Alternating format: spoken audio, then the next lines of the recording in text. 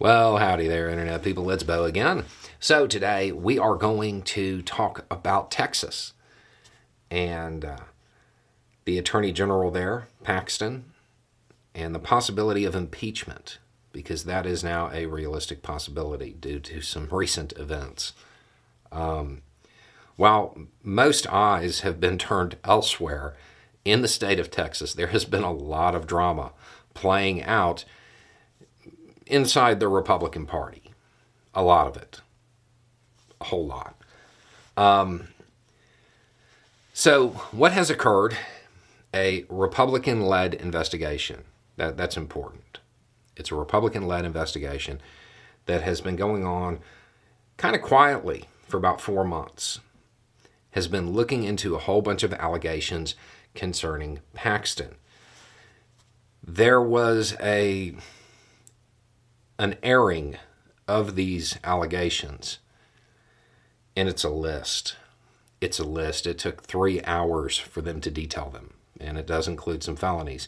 It's worth remembering Paxton is already under indictment from, I want to say, like 2015 over a securities fraud charge, I think, and is also being investigated by the FBI, reportedly, for bribery allegations. Now that came from some whistleblowers, which is also where this investigation came from in kind of a roundabout way, because the allegation is that Paxton retaliated against the whistleblowers, which led to a $3.3 million settlement, which led to this investigation. So, what are some of the allegations? Abuse of official capacity, misuse of public information, misapplication of fiduciary property. Those are just the felonies. There are other allegations, some quite scandalous, to include a sweetheart job for his sweetheart. It's something else. This may actually be the thing that finally catches the attention of voters in Texas. Keep in mind, voters have kind of backed Paxton through a lot of scandals.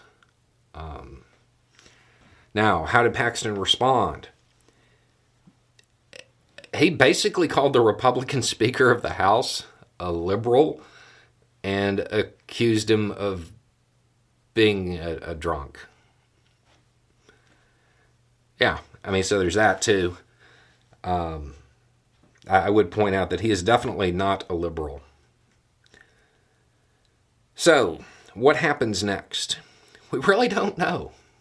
Paxton has a lot of allies, but realistically, they're kind of only left with a few options. They can either completely ignore it, censure him, or impeach him. When asked about what they planned to do, they didn't really respond. They were just kind of like, well, we'll let you know when we do. I don't think that the lawmakers expected the list of allegations to be quite so lengthy or detailed.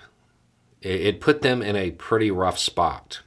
So I'm not sure what they plan on doing, but Paxton is a star in the GOP, not just in Texas, but nationwide.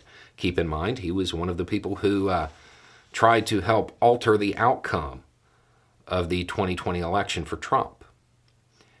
He's kind of a big name. It would be surprising if it was other Republicans who took him down. But given the public nature of the allegations at this point and his response to the speaker, I don't think it's out of the realm of possibility. Anyway, it's just a thought. Y'all have a good day.